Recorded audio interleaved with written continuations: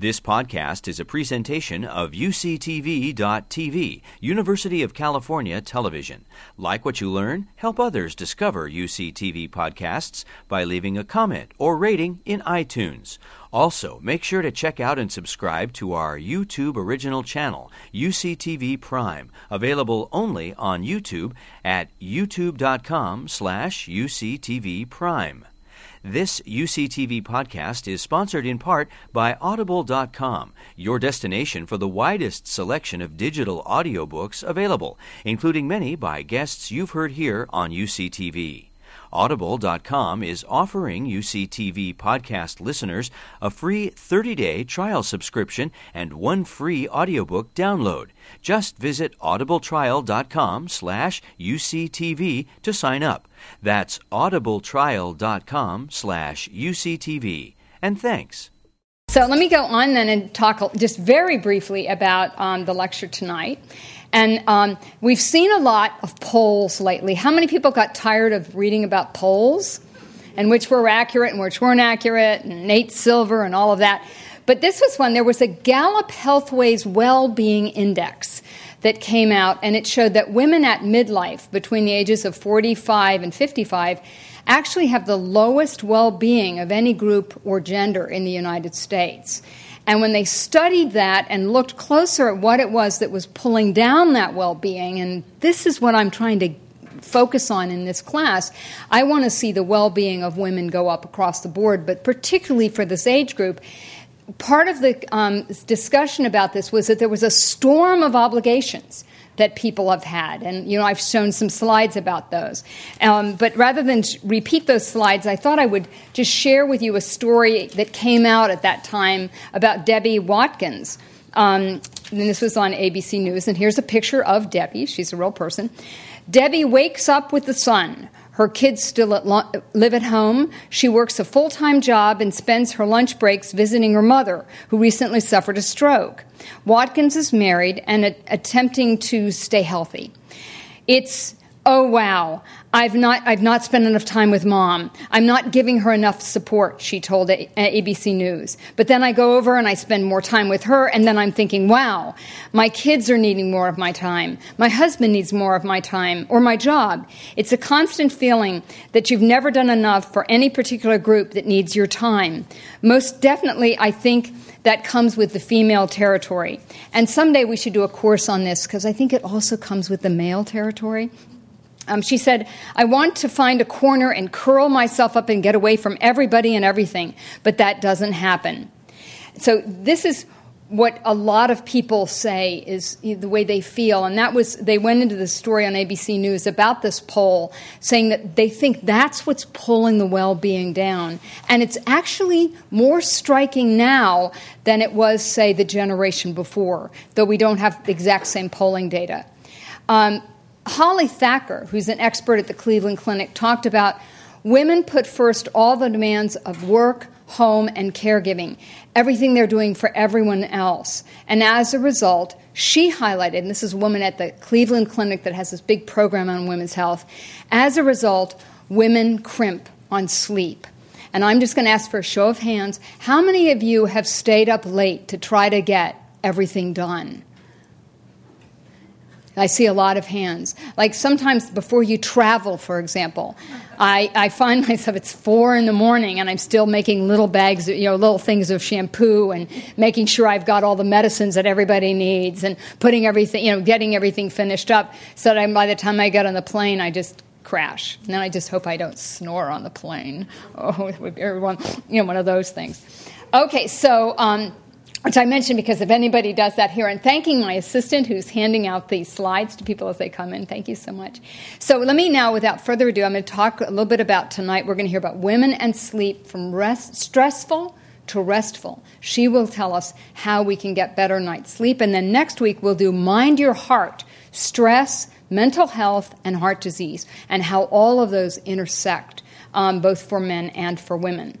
So let me tell you a little about our wonderful speaker. We really have national expert here. Dr. Catherine Lee is a professor of nursing in the Department of Family Health Care Nursing at UCSF. She holds the James and Marjorie Livingston Endowed Chair in nursing, and she's the Associate Dean for Research in the School of Nursing here at UCSF, actually in this building.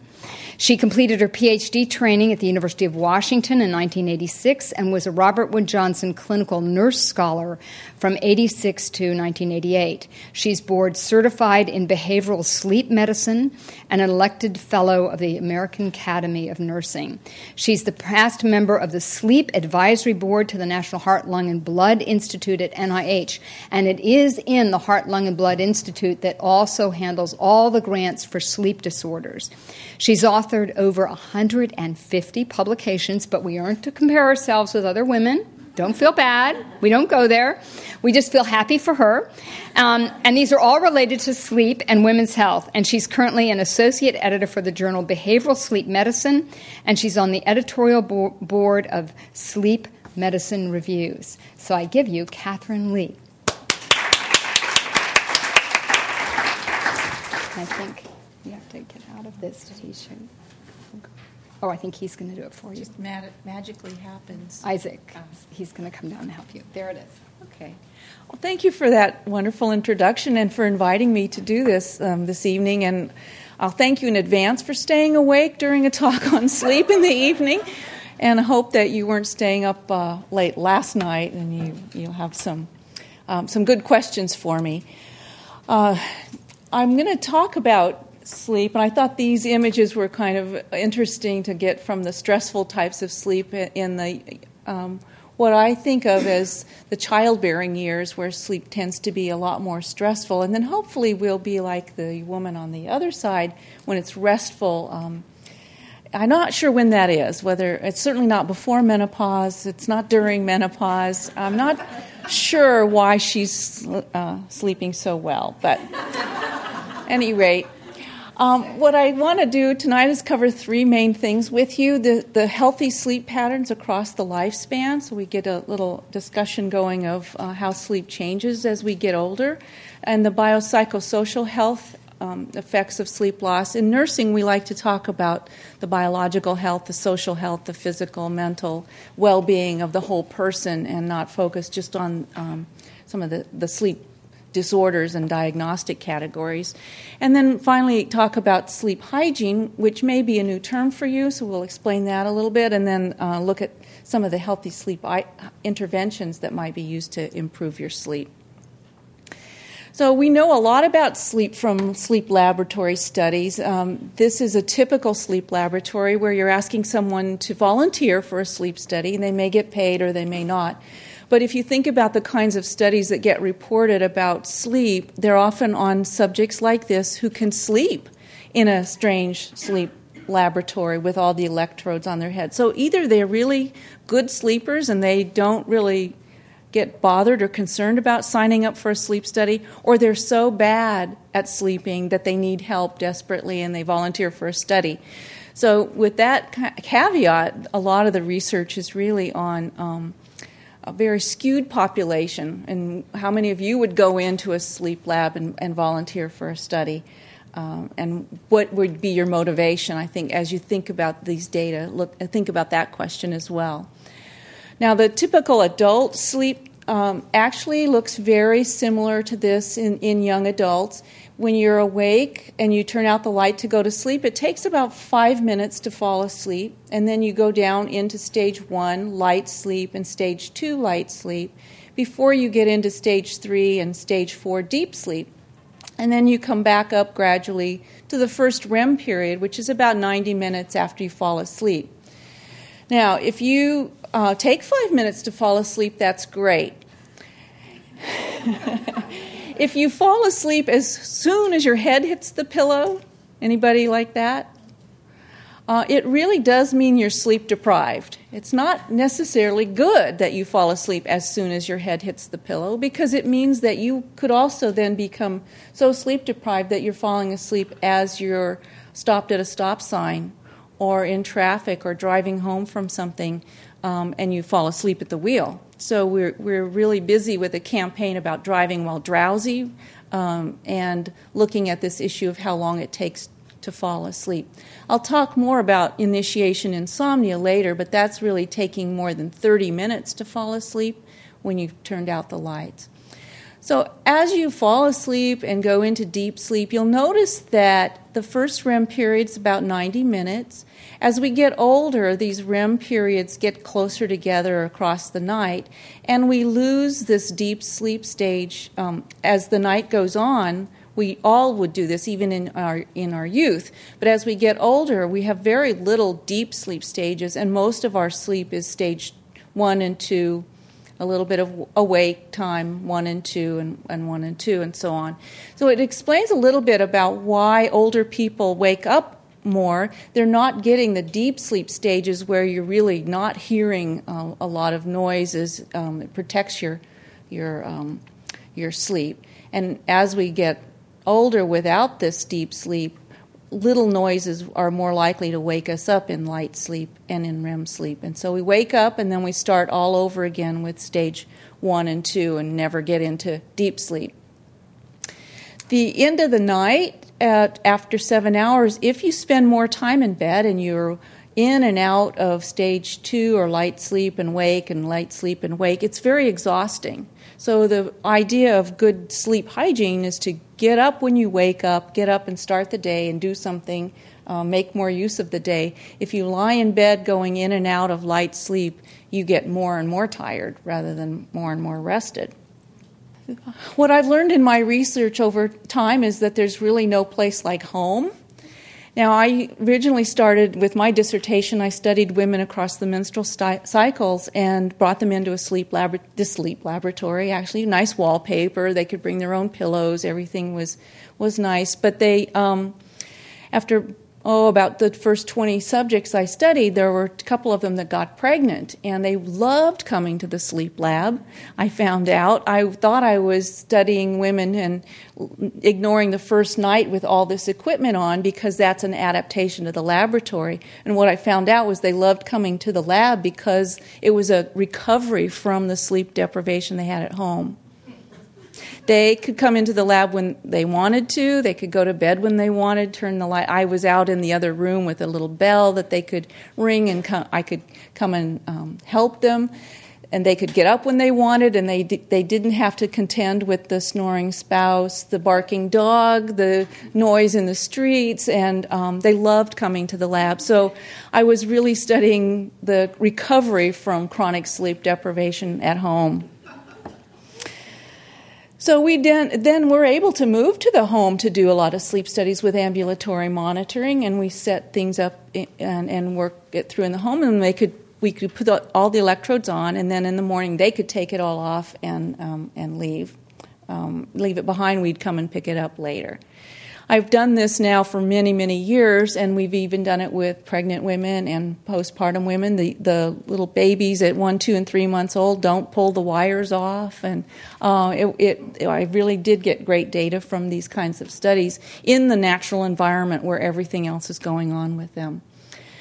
We did a poll, talking about last week's polls that you're all curious about, but this was the Sleep in America poll from the National Sleep Foundation.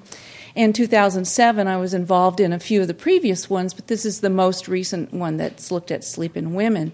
From all of these polls in the past, women report sleeping about 6.5 hours at night, and women report about 10 to 15 minutes more sleep than men, but it's women who complain about their sleep. They have more complaints of insomnia than men do.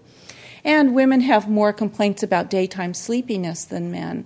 So we've compared men and women, adults, across all of these surveys and find women have more sleep complaints and more problems. So we did this telephone survey of over 1,000 women who were 18 to 64 in the U.S. It was about 25 minutes on the phone with them, and it was very representative of households with a phone. It was collected in 2006, and we oversampled for pregnant and postpartum women, which I'm not going to really talk about tonight, but we had a margin of error of about 3%. Is that like the elections, I guess, too? So before I talk a little bit about those results, I want you to look at this and think about what it means to you.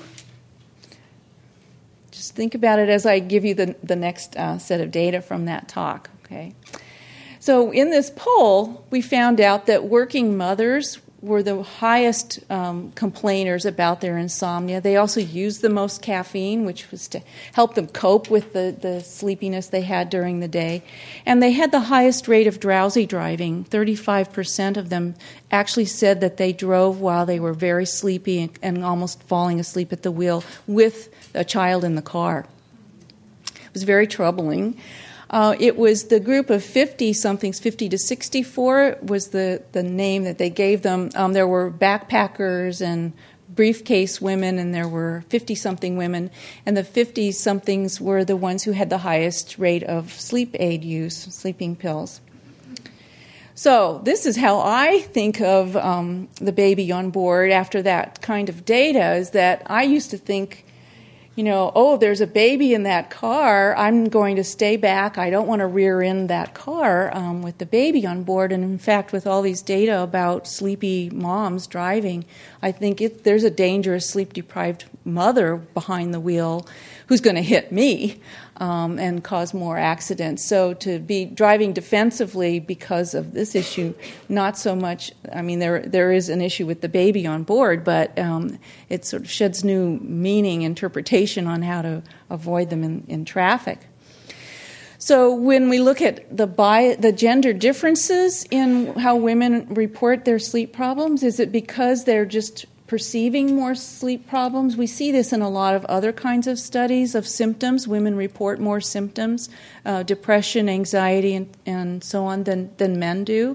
Is it, as Dr. Chesney was talking about, is it the family care and the role responsibilities that are causing you to sleep poorly? Is it somebody else's sleep disorder? Are you actually sleeping with a bed partner who has sleep apnea, sleep disordered breathing? Or are you caring for children who have parasomnias?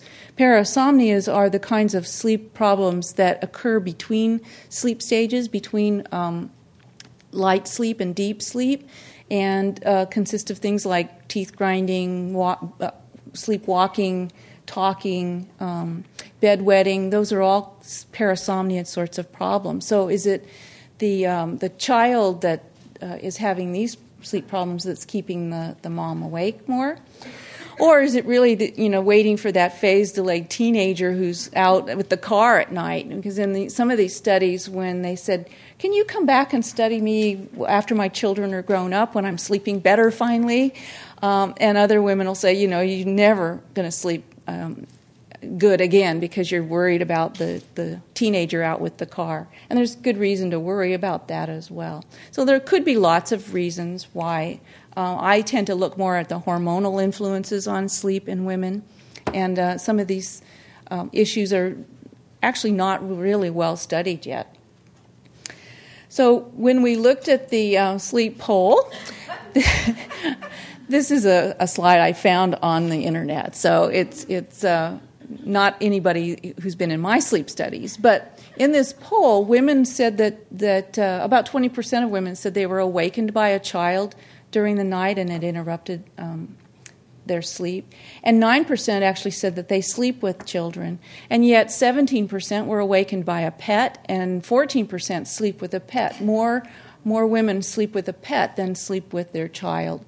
I've always thought this as, pretty common, a small cat, a small dog, but there are lots of pets that people sleep with. And you never know what someone's sleeping with. But in a sleep disorder center, when you're asking about their sleep problems and how the environment is at home, and we really don't ask a lot about pets until this poll data came out. Why women sleep with pets when they could disturb their sleep so much is an interesting story. I know with some women who have a pet dog, the dog might be barking a lot during the night or want to go out. And some women who sleep alone without a bed partner and have a dog actually feel safer and sleep better. And they know that if they wake up during the night and that there's not a dog that's disturbed or barking, that they're okay and they can go back to sleep. But if the dog's barking, then they're more alerted and they get up and do something about it. So in nursing, we actually have conceptual models for how we look at sleep loss. We look at insufficient sleep that's due to age or your growth and development or lifestyle. I talked to a group of teenage girls at a local high school, and I said, it's like burning the candle at both ends. And they had no idea what I was talking about. None whatsoever. And so if you are really taking care of everything in the family before you could go to bed, and you're getting up extra early to get something done for you, a lot of women I know like to write, and the only chance they get to do that is 4 in the morning, so they'll get up early and write or do some of the work for themselves. We've got a slogan based on some of these findings that you really should make sleep a priority for yourself. It's in pregnancy, it's sleeping for 2, and in other women, make sleep a priority in your life. Will help deal with some of these lifestyles. You're not very effective in social relationships if you're really sleep deprived. So insufficient sleep is one major cause of sleep problems and sleep loss in healthy people. In healthcare, we think about fragmented sleep more often, and that's related to sleep disorders like sleep disordered breathing and sleep apnea, narcolepsy, restless legs, a lot of very serious sleep disorders, or acute and chronic illnesses that keep people awake. If you have renal problems or pulmonary problems or gastrointestinal problems, it's difficult to get a good night's sleep without it being fragmented. Whatever the reason is, sleep loss happens, and it has adverse health outcomes. And so some of the biopsychosocial outcomes include physiological problems. So we know now that immune function and fat and glucose metabolism are affected by sleep loss, and I'll talk more about immune function in a second. And we know that cognitively and behaviorally, when we're at a loss of sleep, we have fatigue, impaired memory, cognition problems, and accidents and errors. We also have social issues with poor family interactions and work environment problems. If someone has difficulty getting up in the morning, they have a harder time getting to work at 8 o'clock, and they sleep in, they lose their jobs, they can't drive if they're sleepy, they take public transportation and they fall asleep and miss their bus stops, and there are a lot of issues with the family dynamics and with work environment issues. With the immune function, there's some interesting data, and it's not new. And I just want to make sure everybody knows this. How many of you have had your flu shot already this year? Great. Did you get a good night's sleep before that flu shot? Or after that flu shot? There's a lot of data now that would indicate that if you're not getting sleep, and in studies of healthy young men, they have deprived them of sleep to 4 hours a night for 4 nights, then given them the flu shot.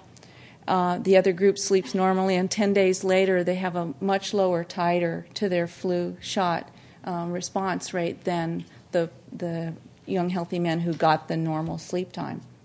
This was in 2002. It's been replicated in a fair number of other types of studies, including hepatitis A vaccine. Let me show you the results. These are a little easier to interpret than some of the other vaccinations and immunization issues, but if both groups are sleeping fine, they get their flu shot. The group that actually had good night's sleep after the vaccine had a much higher titer for Hep A vaccine than the group that was left awake and kept awake that whole night before their flu shot. So it's a very critical issue with cytokine metabolism going on in sleep, and sleep is very important for immune function. Now, I've actually looked at sleep in pregnancy, and this was an issue, talk about publication problems, because I was publishing on sleep and pregnancy, and I sent this to a couple of OB journals, and they said, I'm sorry, we don't have anybody who can review any papers on sleep for women. Could you suggest some reviewers? And it was very difficult to get this published. But we looked at women during their 3rd trimester, about 3 weeks before delivery, and then we were actually doing a sleep intervention study later. But in this study, just vicariously, what we found was that the women who had 7 hours of sleep or more had labor of 17 hours. Their C-section rate was about 11%, and at the time the study was done, it was close to 30% in the general population. The women who had 6 to 7 hours of sleep had 3 hours longer labor, a 34% C-section rate, so they were 3.5 times more likely to have a C-section. And then the group, believe it or not, there are women in the third trimester who are sleeping less than 6 hours, and those women had 29 hours of labor, 10 hours longer than the other group, and 37% C-section rate. And this was 4.5 times more C-section experiences than the women who slept 7 hours or longer. We've replicated this in other data, and this was with objective sleep measures as well as their own subjective sleep reports. And of course, with C-sections, you always worry about the size of the baby, so we controlled for the baby's birth weight. And I think now if we tell women, get a good night's sleep, make sleep a priority for you, you'll have 10 hours shorter labor and and less likely to have a C-section. I think that's pretty compelling data. So when we looked at the model again, we can talk about immune function, fat and glucose metabolism. Again, with fat and glucose, if you are sleeping short hours, you're more likely to look like a type 2 diabetic. Your fat and glucose, leptin and ghrelin levels are much more like a type 2 diabetic, insulin-resistant sort of person. You can take type 2 diabetics, bring them into a sleep lab, and extend their sleep time and actually correct some of their glucose and fat metabolism. So I'm going to talk a little bit about cognitive and behavioral fatigue. Nothing new to you. You know what you feel like when you haven't slept, the cognitive problems and the accidents and errors that you're prone to. Sleep loss in our society affects about 70 million Americans. It's adding a lot to the $1 billion of healthcare costs each year.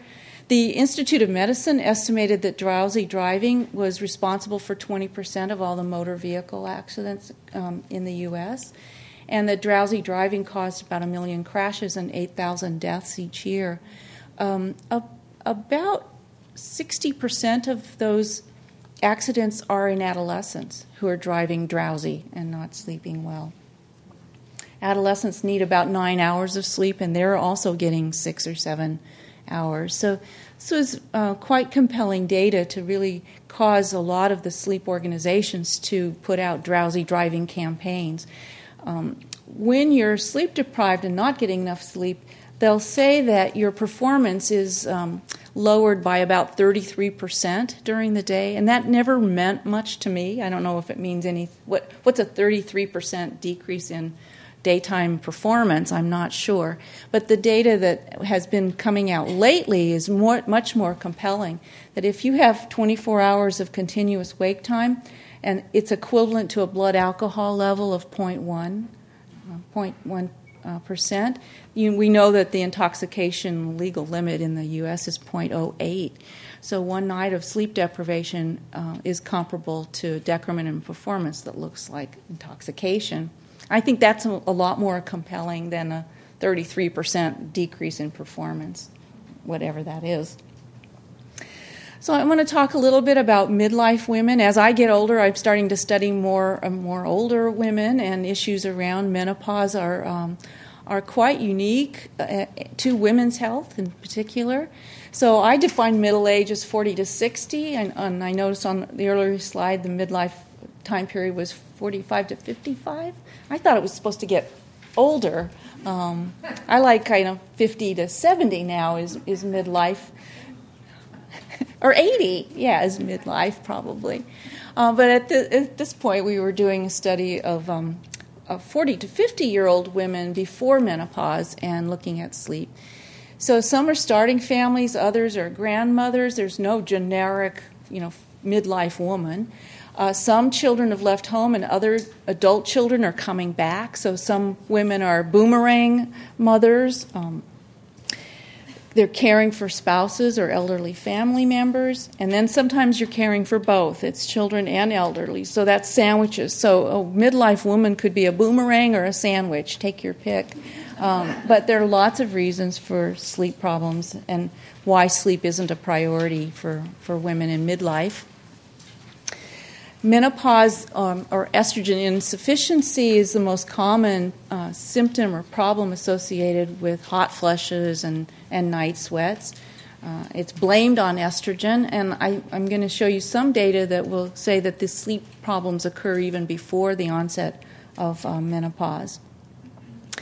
So when we looked at hot flashes and sleep way back in the, 88, when I was in Seattle, we looked at women who were perimenopausal, who had symptoms and didn't have symptoms in the sleep lab, and there was really very little difference in their objective polysomnographic sleep. The difference between a wake time of 10% and 13% is almost nothing. And we've had other people who've replicated that a few years later, didn't believe us, and then looked at other women, flashers and non-flashers, and there's just only about 5% difference between their wake time during the night. So not enough to explain all of the complaints about their insomnia during menopause. Hormone replacement therapy actually helped reduce the symptom experience and complaints, but it had no effect on sleep changes in the stages or the architecture of sleep. Women, we did learn from these RCT, hormone replacement therapy studies, was that there's very low incidence of periodic limb movements during sleep for women in this age group, and a low incidence of sleep-disordered breathing. We see quite a higher incidence of this in men, and it's thought that progesterone was protective of breathing issues for women, and that once menopause hit, women would have similar rates of sleep-disordered breathing and sleep apnea, but that doesn't seem to be the case. It's much more associated with obesity than with hormones. Friedman and Roars in Detroit actually didn't believe anybody either, and they did their own study of symptomatic midlife women, and they were really scratching their heads after this study. But they did point out that with very good methodology, women were having about 5 hot flashes during the night, and it ranged from 1 to 18. So there are some women who are severely affected by their hot flash. But women who didn't complain at all about hot flashes had hot flashes during the night and didn't know it, didn't wake up. And there were no differences in their sleep patterns either, no differences in any of their self-report, no differences in their amount of wake time. So again, all these objective measures are showing the same thing. So what we did was look at sleep over time from premenopause to postmenopause, and we looked at all of these factors, all the biological, psychological, social issues in their lives every 6 months. And we looked at FSH level, and FSH, follicle-stimulating hormone, gets very high when you're menopausal because you don't have the estrogen to counter it, and so the FSH levels rise. It's a good indication of menopausal status. We looked at diet, exercise, a lot of diet recalls. I would have liked to have heard your lecture from last week about diet. We asked these women lots of questions about their diet and did body weight, bioelectrical impedance, and so on. And we looked at stress and family and social relationships as they changed over time. We had quite a group of investigators on this team. Some of you might have actually been in the study when this in the San Francisco Bay Area. They had to be a community-based sample of healthy women. A lot of previous studies got women from sleep disorder centers or menopause clinics where women are going because they have problems. We recruited from the community, and they had to live here at least 20 years, speak English, and be between 40 and 48 with regular cycles. So what we found when we asked them on the Pittsburgh Sleep Quality Index, the PSQI self-report questionnaire, has about 21 items. It's about 2 pages, and it asks women about their sleep and disruptions and sleep quality and quantity. And a score above 5 is indicative of severely disturbed sleep. All our women were above 5, and these were healthy women in the community. But women without children and with children, it didn't matter. Their scores weren't different significantly. Employed and unemployed women didn't differ on their self-report. There was no relation with having to get up to urinate at night, or hot flashes, or exercise, alcohol, and caffeine, which you would think would be a problem. And there was no relationship with low-fat diet. When we looked, though, at single women versus married women, it was the partnered women who had better sleep by self-report than the single women. Now, that just shot my theory all apart, because I was thinking it was women who had the noisy bed partner, but it was really the single women who had much more problems with their sleep. And as we found in lots of other studies, it's smokers. In the Bay Area, there are 22% who smoke, and their self-reported sleep was much worse than non-smokers. It was also worse for African Americans in our sample. Let me show you some of these data. This is the blue bar is African American, the orange bar is European American Caucasian, and the green bar is Latinas. With self-report, the African American women were above 5 on the scale, and the other two groups of women were close to 5. When we asked them how much sleep they got during the weekdays, it was about 7 hours, less than the Caucasian and the Latinas. And on weekends, as most people do, get another 30 minutes or so of sleep, and sleep over 7, almost 8 hours of sleep on weekends. That's fine, but you can't really make up chronic sleep debt from a night or two on the weekend of sleeping in. It's really the sleep during the week that's important. And we'll go through a little bit about why and how much sleep you need in a few minutes. We actually looked at objective sleep data as well as that the Pittsburgh Sleep Quality Index score, PSQI score. I don't usually lecture in the evening. Can you tell? We also used an objective measure, but instead of bringing them in the lab or studying their sleep at home, we used a wrist monitor that will actually calculate wake and sleep, and it's an accelerometer that gets the speed of movements as well as how much movement there is, and looks at the minute before, the minute after, and quantifies their sleep, much better than you can do on your own. So this is an example of the output. At 6 o'clock or 1800 hours, she put it on. She took a little nap around dinner, the news, whatever, watching TV maybe, woke up and then went to bed. And then there are times when you move during the night, and this bar here is scored as sleep. There's a few little awakenings, but not much. And then during the day, lots of physical activity. This night, she reported 2 hot flashes during the night, so there's normal waking daytime activity, but the 2 hot flashes occurred at 2400 or just after midnight, and then at 2 in the morning, and again about 4 when she woke up and got up. So what she said she experienced during the night is what happened, but this is not as bad as some studies where the women are just drenched in sweat, and they get up and they have to change the sheets and dry off. She wasn't experiencing that kind of sleep fragmentation, but we have had studies, for example, with men with prostate cancer who are taking hormonal therapy who wake up with very severe hot flashes 5 or 6 times a night. So their hot flashes look much worse than the women we studied. Again, these were women who weren't in sleep clinics or in sleep disorder center, just community-based. So that's the kind of data you get with an objective measure. And again, the African American women are getting less sleep. So it's not just subjective self-report, but they're getting 6 to 6.5 hours of sleep, whereas the Caucasians on 3 different times every 6 months we looked at them are getting close to 7 hours. And the Latinas are in between with almost 7 hours of sleep. So it's not just their subjective report for this ethnic difference. What we did find in the overall sample, we had about 350 women. We did some analysis of all the factors together, and there were about 36% of women who scored more than 5 on the PSQI self-report for sleep complaints, but it wasn't really very much related to their biological factors. It wasn't age or their hormone levels, body weight or diet, smoking, but it was physical activity. So those who had less physical activity were more likely to complain about their sleep, but it wasn't really as effective as the psychological factors explaining 30% of their sleep complaints, and those were depression and stress.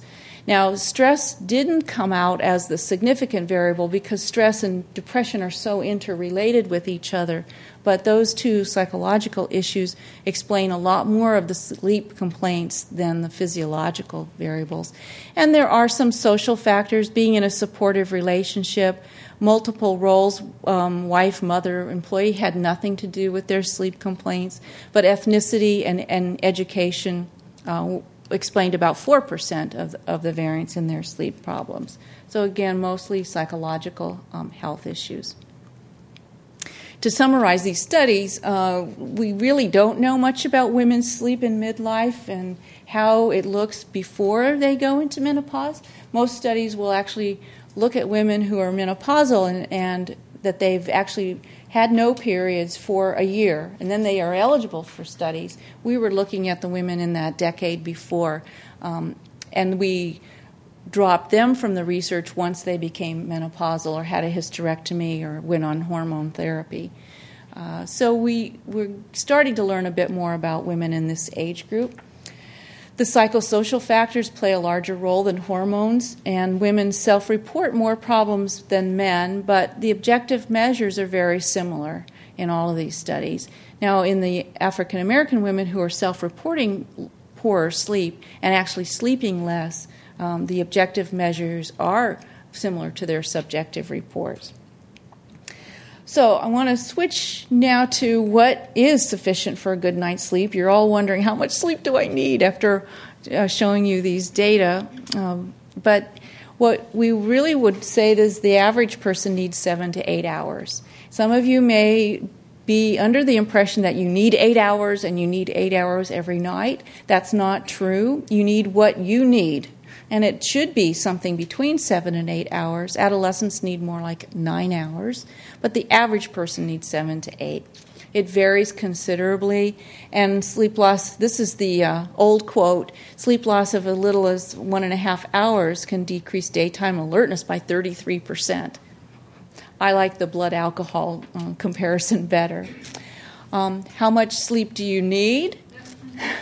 You need the amount that permits you to be awake and alert and energetic throughout the day. So if you're falling asleep in this lecture, you're needing to get more sleep. If you're falling asleep at home watching TV, you need to get more sleep. If you're getting 5 or 6 hours of sleep and you're okay, you're not falling asleep, then that's what you need. But if you're sleeping 8 hours and you're still having trouble staying awake during the day, you need more than 8 hours. So it's a good test of how much you need. When to be concerned about your sleep is if it takes you longer than 30 minutes to fall asleep on 3 or more nights a week. So an occasional night when it takes you a long time to get to sleep, don't worry about it. But if it's 3 or more nights a week, we would be concerned and want to really look at initiation insomnia and what's going on.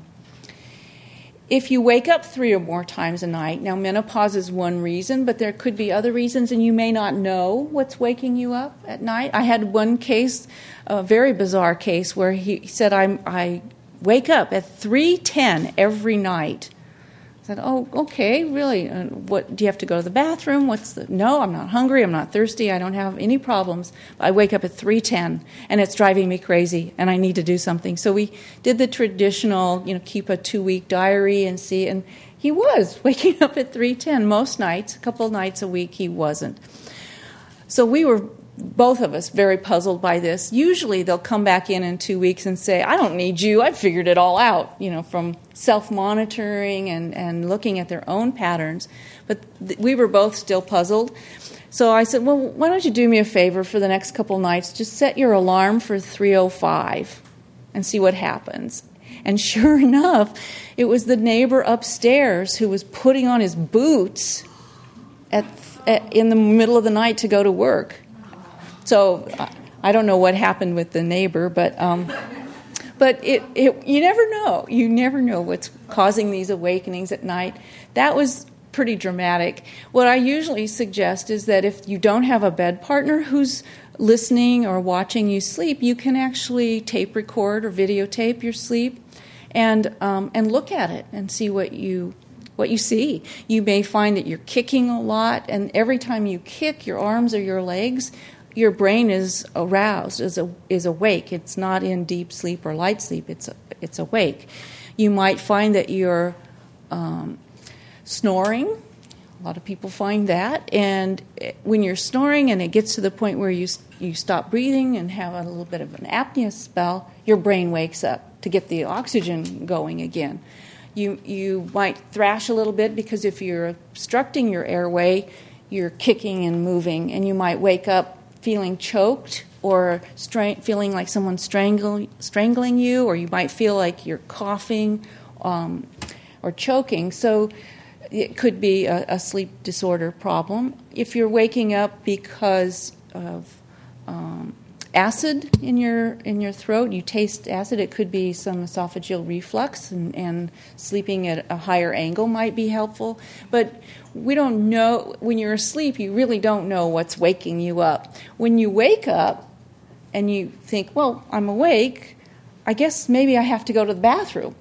So you get up to go to the bathroom, but normally during the night you don't wake up to go to the bathroom. Your kidney function is much, much lower at night. You shouldn't be waking up to pee. That's not a good reason. But when you're lying there awake thinking, why am I awake? I might as well get up and go to the bathroom just in case.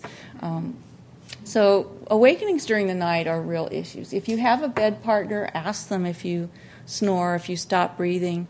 We've had women in the past who, before sleep apnea got well known, would come into the clinic and say, do something with him. If you don't put a hole in his throat, I will, because the only treatment in those days for sleep apnea was a tracheotomy. And women were so desperate, they lie there waiting for him to breathe again. And it's frightening. It's very scary. So they're not getting any sleep either. So I would have them tape record it, take it to their doctor, and instead of what we noticed in some cases, the women being told they were neurotic and getting the prescription for Valium, because the husband or bed partner or male is in denial, says, I don't have any problem. I don't have no problem whatsoever. So I would have them tape record it and take that to the doctor to play it, and then they were taken seriously. But we would get tapes of bed partners who are sleeping in different rooms now and banging on the wall, stop snoring, turn over, all kinds of issues for awakenings during the night. And the women are afraid to go to sleep when they're sleeping with somebody who has sleep apnea. They're thrilled to get the treatment. Sleep apnea is treated very successfully with nasal CPAP, nasal continuous airway pressure. It not only keeps the airway splinted and open at night, but it's a nice white noise sort of machine that is soothing and restful to bed partners. That's when to be concerned is a lot of these issues. The other thing is falling asleep during the day. Obviously, if you fall asleep as soon as your head hits the pillow and you fall asleep during the day when you don't intend to, that's when you should be concerned. And if the bed partner is reporting excessive limb movements or loud snoring or your breathing stops. So I want to talk a little bit about the pineal gland and melatonin, why we sleep anyway, and some of the physiology behind that.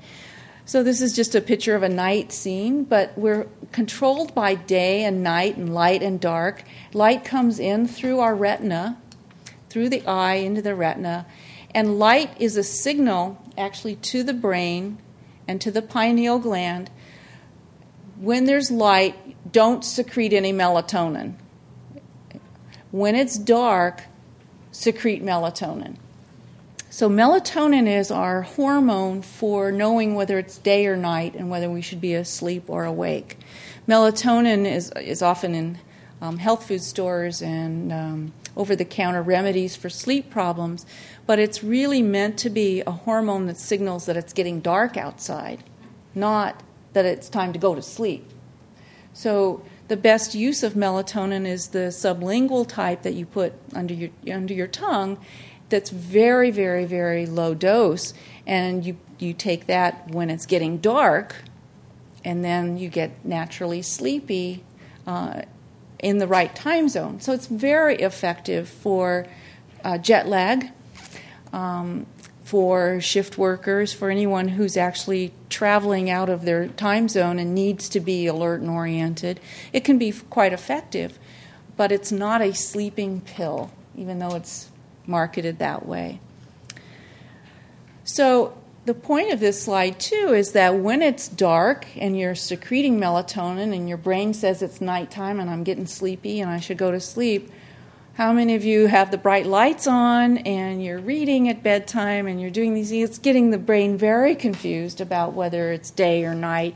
And that little pulse of night light can wake you up and alert you and have your brain think it's daytime now, and you're awake and ready to start. So light at night should be very, very minimal. A night light when you need it. A flashlight would work fine, but not turn on the lights and go explore the house and get yourself all awake and eat and do the light from the refrigerators. Too much light at night. So you want to keep it as dark as possible.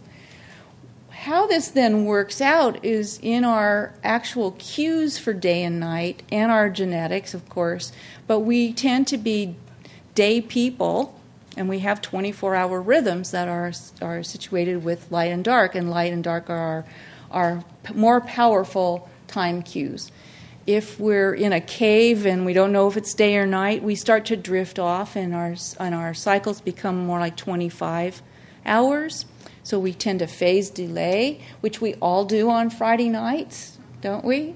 It's easier to stay up later on Friday and Saturday night. And then what happens on Sunday night, when we have to go to bed earlier, it's very hard to phase advance our rhythms. Our light and dark cues are more sensitive to some people, but others respond to just the habitual daytime meals at the same time every day. Getting up at the same time every day helps you keep in train to your rhythm. I think with the story earlier about getting ready for a trip, a lot of times I think jet lag is really nothing more than that sleep deprivation you had the night before trying to get ready for the trip. But it really is a true situation where you're out of sync in your brain with what the day and night looks like. They do know from some studies that for every hour you shifted, so if I went to New York City 3 hours, it would take me 3 days for every hour, so about 9 days to actually get into the new time zone, and my normal rhythm would start there. If I just want to be in New York for the day, or party, go to a play that night and come right back, I don't want to get to be a New York person. I want to just stay in my California time zone, and I don't want to get all the light exposure in New York. I want to get back to my city by the bay and get the light in the normal cycle, so you don't get too jet lagged for short trips. So here's a cartoon sort of depiction of temperature rhythms and how we look at chronotype.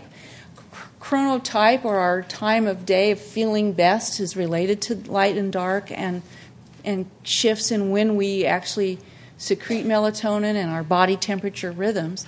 These were oral temperatures taken in a group of young people, but what they point out is that if you're a morning person, you have a peak in your daytime activity in the afternoon about 4 o'clock, and the nadir, the trough in your rhythm, is at about 4 in the morning. If you're an evening person, you're likely to be later and have your morning trough later in the day. So how many of you feel like you're larks? You get up early in the morning, you're much better in the morning. Okay, so you're a morning person. Your temperature is pretty much like that. You want to wake up about 2 hours after your lowest body temperature. It's very hard to wake up at 4 in the morning, But once your temperature starts to increase, you're starting to alert and wake up. How many of you are more evening people? Okay, you're this later peak. Your temperature in the morning doesn't even bottom out until about 8 in the morning, and you don't want to get up till about 10 or 11. It's very hard to get up, but you do because of work schedules and so on. So then you drink caffeine to wake yourself up and stay more alert. So you can counter some of these, but this pattern explains a lot of issues with how we behave. Now, there are more women who are morning people, more men who are evening people. And as I said earlier, it's much easier to phase delay, so a morning person is more likely to be able to stay up later and later and go to bed when the evening person goes to bed. But an evening person can't go to bed earlier. They just don't sleep. So some of the insomnia that you might have of taking more than 30 minutes to fall asleep can be actually related to trying to go to bed when you're out of phase with your normal rhythm. But women, it's my theory, and nobody's ever tested this, but I'm thinking if women are more of the morning type person and they're staying up later to go to bed with an evening person, they're always constantly sleep deprived and out of phase with their rhythm. But it's easier for them to delay, and an evening person just can't go advance their rhythm. It's just a theory, but it's interesting because I think, when you're trying to meet someone compatible in your life, it's much easier to ask them about their acrophase and see if you're compatible than their astrological sign, which means not much when you think about your chronotype and your circadian rhythms. We have a lot of people who probably it works out if you are the opposite when you're raising children. You take the early shift, you take the late shift. But sometimes it creates a lot of issues with not having the same sort of chronotype in the families. So in this poll that we did with the 50-something, I want to come back to the sleep aids before we finish and open it up for questions. But women in their 50s are more likely to use sleep aids. There's a doubling of sleep aid use in women in their 50s compared to their 30s.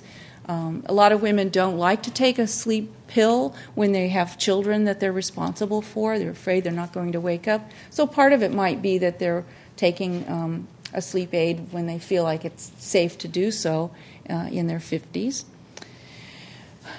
Benzodiazepines are the sleeping pill most commonly prescribed. They do actually a great job of facilitating sleep onset. They will make you drowsy and put you to sleep.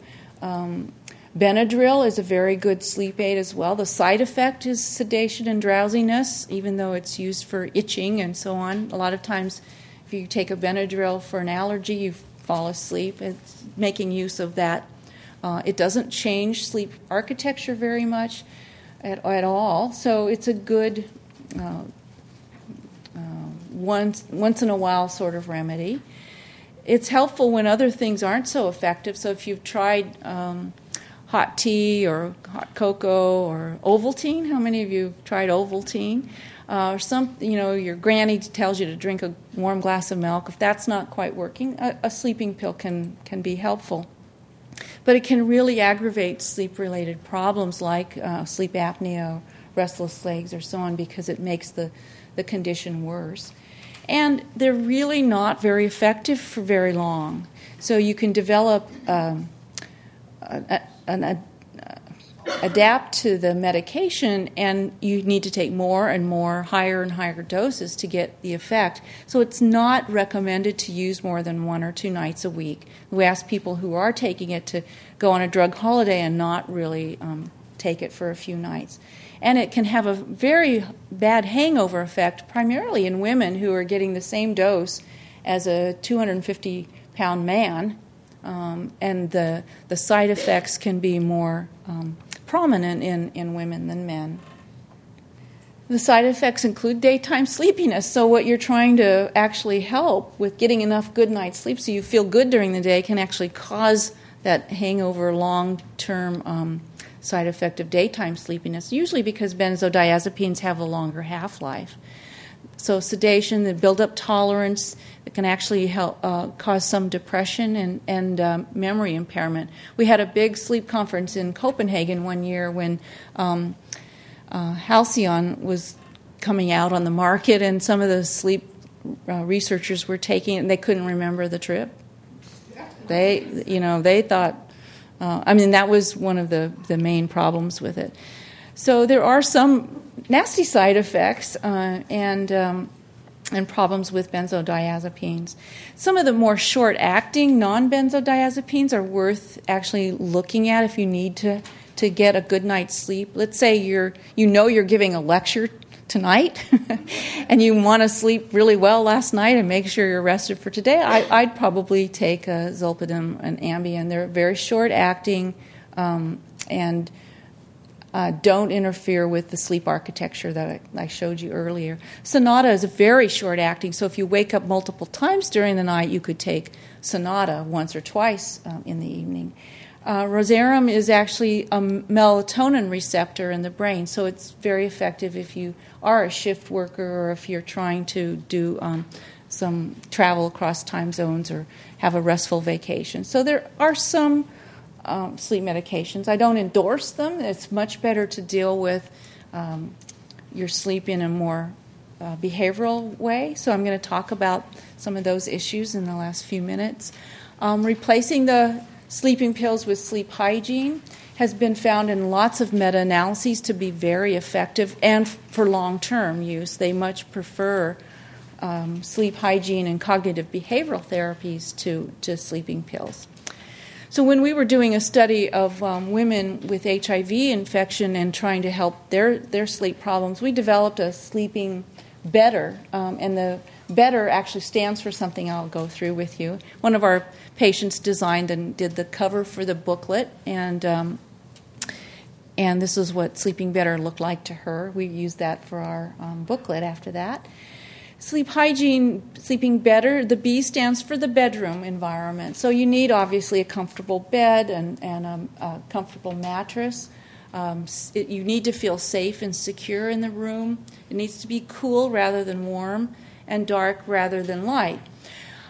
Comfortable bed, it's sort of obvious. Safe and secure, maybe there's a good reason for a lot of the women who wake up during the night or can't fall asleep really feeling unsafe. And if you think about PTSD or post-traumatic stress disorder and violence against women and intimate partner violence, that occurs when women are asleep and they're awakened suddenly in a violent attack. So feeling safe and secure is an issue, particularly for women.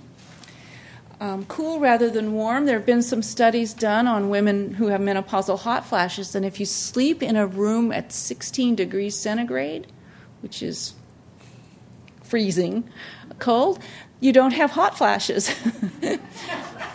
So if you want to try that, go ahead. We haven't studied that very much. But if you, in a cool environment, you're more likely to have a better night's sleep. And, of course, dark instead of light because of what I talked about with melatonin secretion. Eating is another component, and you just had this last week, but I want to talk a little bit about diet. If you have a protein snack in the evening before bed, that can help. We used to actually talk about tryptophan and a snack of tryptophan or L-tryptophan tablets, which have been taken off the market because of contamination and liver failure problems. But essentially, tryptophan is a nice amino acid in protein, and any kind of protein is a good snack, and it helps that serotonergic pathway and sleep onset. And melatonin and serotonin are work in synchrony, so it's important that you have a good balanced diet of protein. When people are malnourished and starving, sleep is very disrupted. But when people are well nourished, it's pretty good. Avoiding caffeine within 4 to 6 hours of bedtime is important. Caffeine is a stimulant, but I have some patients who tell me, I can drink coffee at bedtime. It doesn't bother me at all. And then I'll think, okay, what time did you have your coffee? Well, 10 o'clock. Well, so what happens when you wake up at 2? how did you know I woke up at 2? And it's the half-life of caffeine, wearing off and kicking in and so on. That's a particularly problem. But if someone is very sleep deprived, of course they can fall asleep whether they've had coffee or not. But it's when you avoid it altogether is the best remedy. But older people usually have to stop drinking coffee after noon, after 12, because the half-life of caffeine is longer and longer as we get older. And some younger people have shorter half-life, so you can metabolize it much faster. Avoiding alcohol, especially before bedtime, is important. Alcohol does help you fall asleep. It's a good sedative. It puts you to sleep. But it's very disruptive of the sleep stages, and it suppresses REM sleep. It suppresses deep sleep stages, much like any other CNS depressant. So avoiding alcohol is important. We have a lot of shift workers who will actually go home in the morning and drink alcohol to help them fall asleep, or go to the bars that are open all night and then drink and go home to go to sleep. But it really fragments your sleep terribly. Tension. Now, this is a really important area of relaxation prior to sleep. You don't want to read a murder mystery at bedtime. If you're like me, I never go to sleep if I'm that worried about who done it. I'd like to settle down, take a warm bath, read a good book, have a warm glass of milk, something to help relax and get that routine going to help me sleep. Time in bed, trying to sleep, is a big issue with cognitive behavioral therapy in sleep. We don't want you to associate the bed with restless sleeping and tossing and turning and thinking and cogitating and catastrophizing. You want to get up, go to another room, read quietly, and not associate the bed with having trouble going to sleep. Only go back to bed when you are sleepy and ready to go to sleep. It may take a few nights, but get up, go somewhere else, go back to bed when you feel sleepy. If you're not sleeping, get up again. You get a lot of books read, and then you will get sleepy the next night and go to sleep. But it takes some work with cognitive behavioral therapy and therapists to help you through those kinds of problems. But if you wake up early, get up, get going. Don't spend your time tossing and turning and feeling exhausted. Exercise is very important for sleep. We saw that in the midlife women who, when they didn't exercise, had more sleep complaints. Exercise is something that tells your brain this is what activity is like, and then you have nighttime to settle down. We don't know whether it's the actual physical activity or the light exposure that you get outside when you're exercising that's more important, but exposure to light and physical activity in the morning or early afternoon is important. We don't want you to do physical activity before bedtime because that's more arousing. Any of you have small children and you play with them before bedtime, they're hyper and they're not going to go to sleep. They're excited, and you become the same way. And the last R in better, sleep better, is for rhythm. Keeping a constant daily rhythm for what time you eat meals, your social activities, for sleeping, and for light exposure is really important. We have a lot of clients who are in nursing home settings where they may not get a lot of light exposure. If you think about a dual room where one elderly person's by the window and the other's by the door, who's getting the light exposure and who isn't, and who would you predict might have more sleep problems? The one who's not getting the light exposure. And if you're in a nursing home setting, eating and routine meals are very important, and socializing at the same time every day is what helps keep them entrained to the 24 hours. And light exposure is important. Not in this room. This is just a cartoon to summarize everything. This is the sleep phases of the American female. She sleeps whenever she wants as an infant. She's in bed by 8 o'clock, but she wants to stay up till midnight. And here in adolescence, she's up till midnight. And then in midlife, it's to bed around midnight. with all the chores to do. And then in old age, sleep whenever she wants. So it's full cycle of sleeping whenever you want. I thought that summarized the lifespan issues.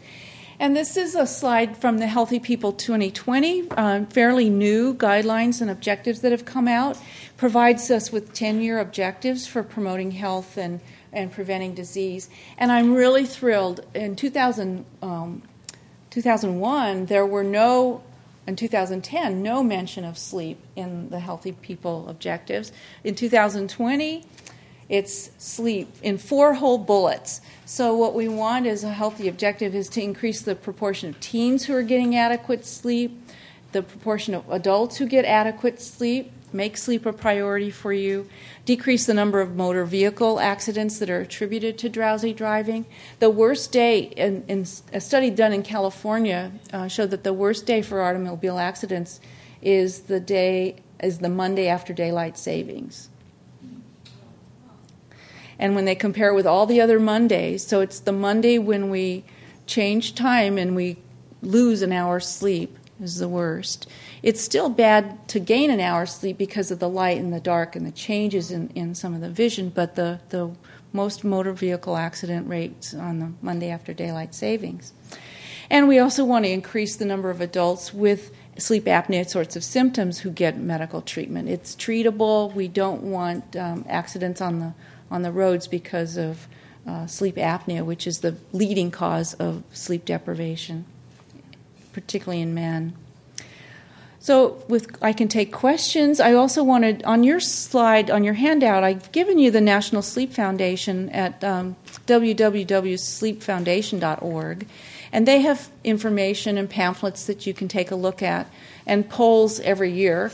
They have polls on teenagers, the polls we've done on women, and so on.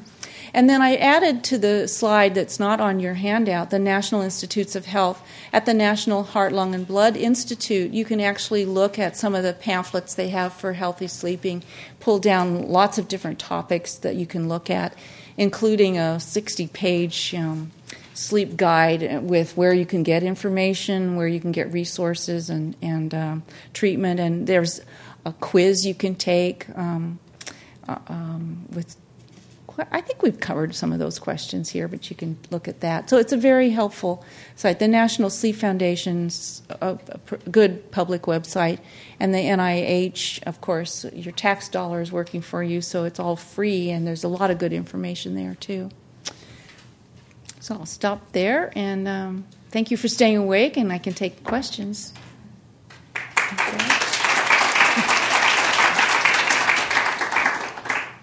Yeah. In the purple back there. So, what do you think? Yeah, the question is about what about broken up sleep when you actually have a bed partner who doesn't get home till 1 a.m. and you're a day person and you've got to get some sleep so you can be at work early in the morning. Do you sleep for a few hours, wake up, welcome him home with a meal and and interact a little bit and then go back to bed? It's not ideal, but it works.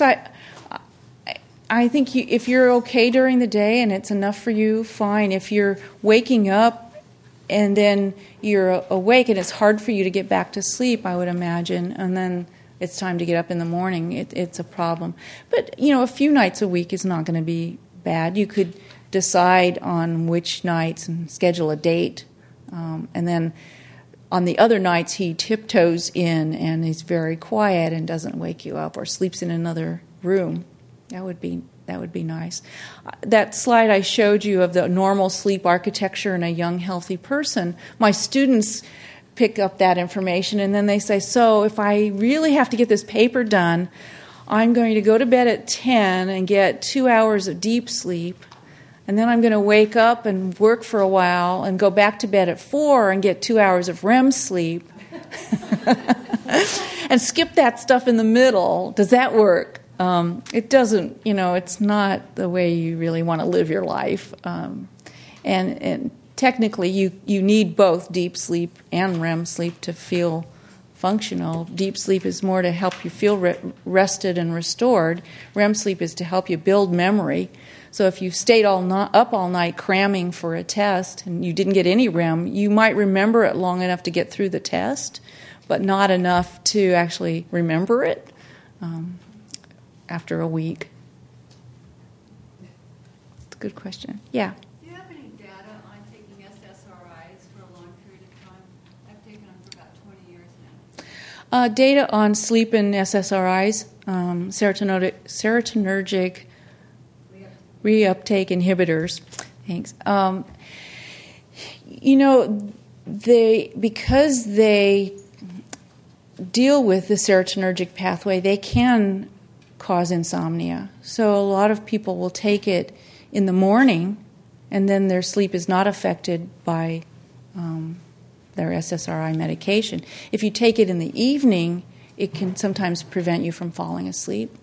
So depending on what kind you're taking, what kind of side effects they have, morning or evening can make a big difference. No, I mean for taking it, does that affect what we do?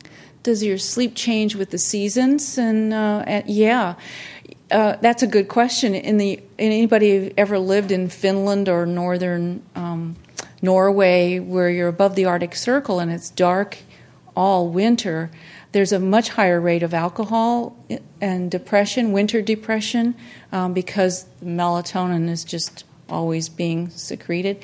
There are probably other reasons as well, but yes, sleep is very much affected by long days, short days, dark and light. When it's light out all evening, midnight sun, it's hard to go to sleep. It's energizing and it's problematic. So there are some issues. Some people have winter depression, and it's directly related to the long, dark winters. You can self-medicate. A lot of people take their ski vacation in the snow, and they get lots of light on the ski slopes in the winter, or they go to Hawaii and get lots of sun and light. So it's kind of a self-medication for seasonal affect disorder.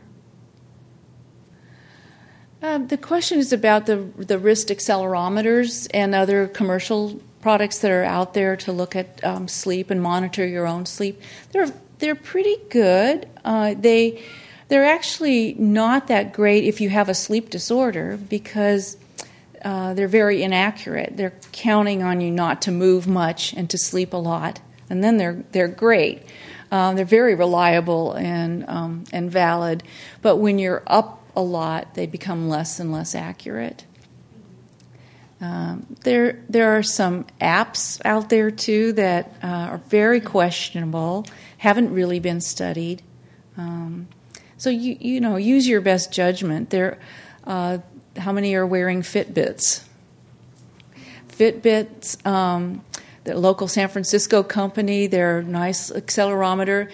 If you look at those types of monitors, they're three-dimensional accelerometers, so they're getting the speed of thank you, yeah, there's one. They're getting the speed of your movement as well as whether you're going uphill or downhill, so they're very good for daytime activity monitoring, much more valid than a pedometer. But a pedometer, if you use a pedometer, it tells you how many steps you're taking and you can self-monitor. So the question is about designing a intervention using meditation and slowing down your breathing, slowing down your heart rate, and helping with sleep. It didn't come up in our work. We asked women what kinds of physical activity they did, and a lot of them, as you can imagine, in the Bay Area, did yoga as a form of physical activity. They didn't really talk about it too much, but there have been a few studies. One very old study of paced breathing that helped menopausal symptoms, and then some are really picking up on yoga breathing to help decrease arousal. And estrogen. Estrogen's an interesting hormone. It's Greek for to make frenzy. Do you know that? So when you're going through menopause and estrogen fluctuates, it can be problematic, probably in terms of parasympathetic and sympathetic nervous system. So I would think it has probably some really important link metabolically, you could test it. Sure. The problem with that is that whatever we try to do during the day to help is going to help, but it doesn't mean it's going to help once you go to bed and go to sleep. It's a different part of your brain that's working, and you can't really control it. But as much as you can do to relax and downshift so that you can fall asleep, the better. Maybe I could mention, because I know a little bit about that, and let me just step in. First of all, I want to thank Dr. Lee for a fabulous presentation. And I think these questions have been really good. Just to pick up on the person who mentioned that they'd been taking SSRIs for a long time, and that it sounds like it hadn't really helped sleep. And so it might be good to go back to your physician or the person who prescribed that, or talk to your primary care physician about that, because but you don't want to make any changes in that prescription after this period of time without someone guiding you, because your body is really adapted to it. But I think that if it's not meeting your needs, it would be something to look into. You mentioned light, and I just wanted to mention, too, that there are now, for seasonal affective disorder, some people, you can purchase now lights that really will mimic outdoor light. It's not as good as going out for a walk or being in the sun, but they use those in Europe, and some people that can be helpful too. And those are very special lights that you have to think about when you use those, because you want it to fit the time that would be right for you. And there's advice about that. And then I was just going to pick up on the meditation, that I think that in your better, what was one of the T's was tension. It was tension. And so I think that there are mindfulness meditation, deep muscle relaxation, things like that can be used to try to bring that tension level down. And I'll be talking about that in one of the later lectures. I think it's number 6. But I think that's what you were referring to, is we have so much tension. And so it's, you described reading a good book, but you could also, if you've learned deep muscle relaxation or mindfulness, it's interesting to take these classes. And the Osher Center has mindfulness-based stress reduction classes that they have in the evening. And it's interesting, these are often in the evening, and you'll hear people falling asleep when they're in the mind, and the teachers will go by and they kind of nudge people because they'll start snoring or something. But some of that is sleep deprivation. If you take a yoga class, or you're just doing a body scan, trying to relax, and you immediately fall asleep, that would be the sign. Mm-hmm. But that is something, this gentleman mentioned it, and that is something that could be helpful for the BET. I think it was the first T that Catherine mentioned. So I want to give you some homework. I'd like you to pay attention to some of your sleep patterns this week. Does anyone have, just before we close, and then we'll repeat it for the tape, does anyone have something that they've found really helped them sleep? Yes, lady in the back. Or is that Joe? Chamomile tea. Very, very good. And there's some data to support that, just like there's data to support meditation. We have one more hand. Yes? Valerian. Oh, yes. Valerian root. These are some suggestions of herbal remedies that people have found to be helpful. And there are actually quite a few of those, and data to support those. So what I want you to do between this week and next week is pay a little attention to your sleep patterns and whether or not you're waking up because they're heavy boots. Or some people wake up around 3 in the morning because they have alcohol. And that's when it begins to wear off. And so they'll think, gee, I took that glass of wine to help me get to sleep. Why did I wake up at 3? And it's a lot, as Dr. Lee was saying. So thank you all for coming. See you next week when we'll get into some issues around mental health, depression, and being mindful of the heart. You've been listening to a podcast by University of California Television. For more information about this program or UCTV, visit us online at uctv.tv.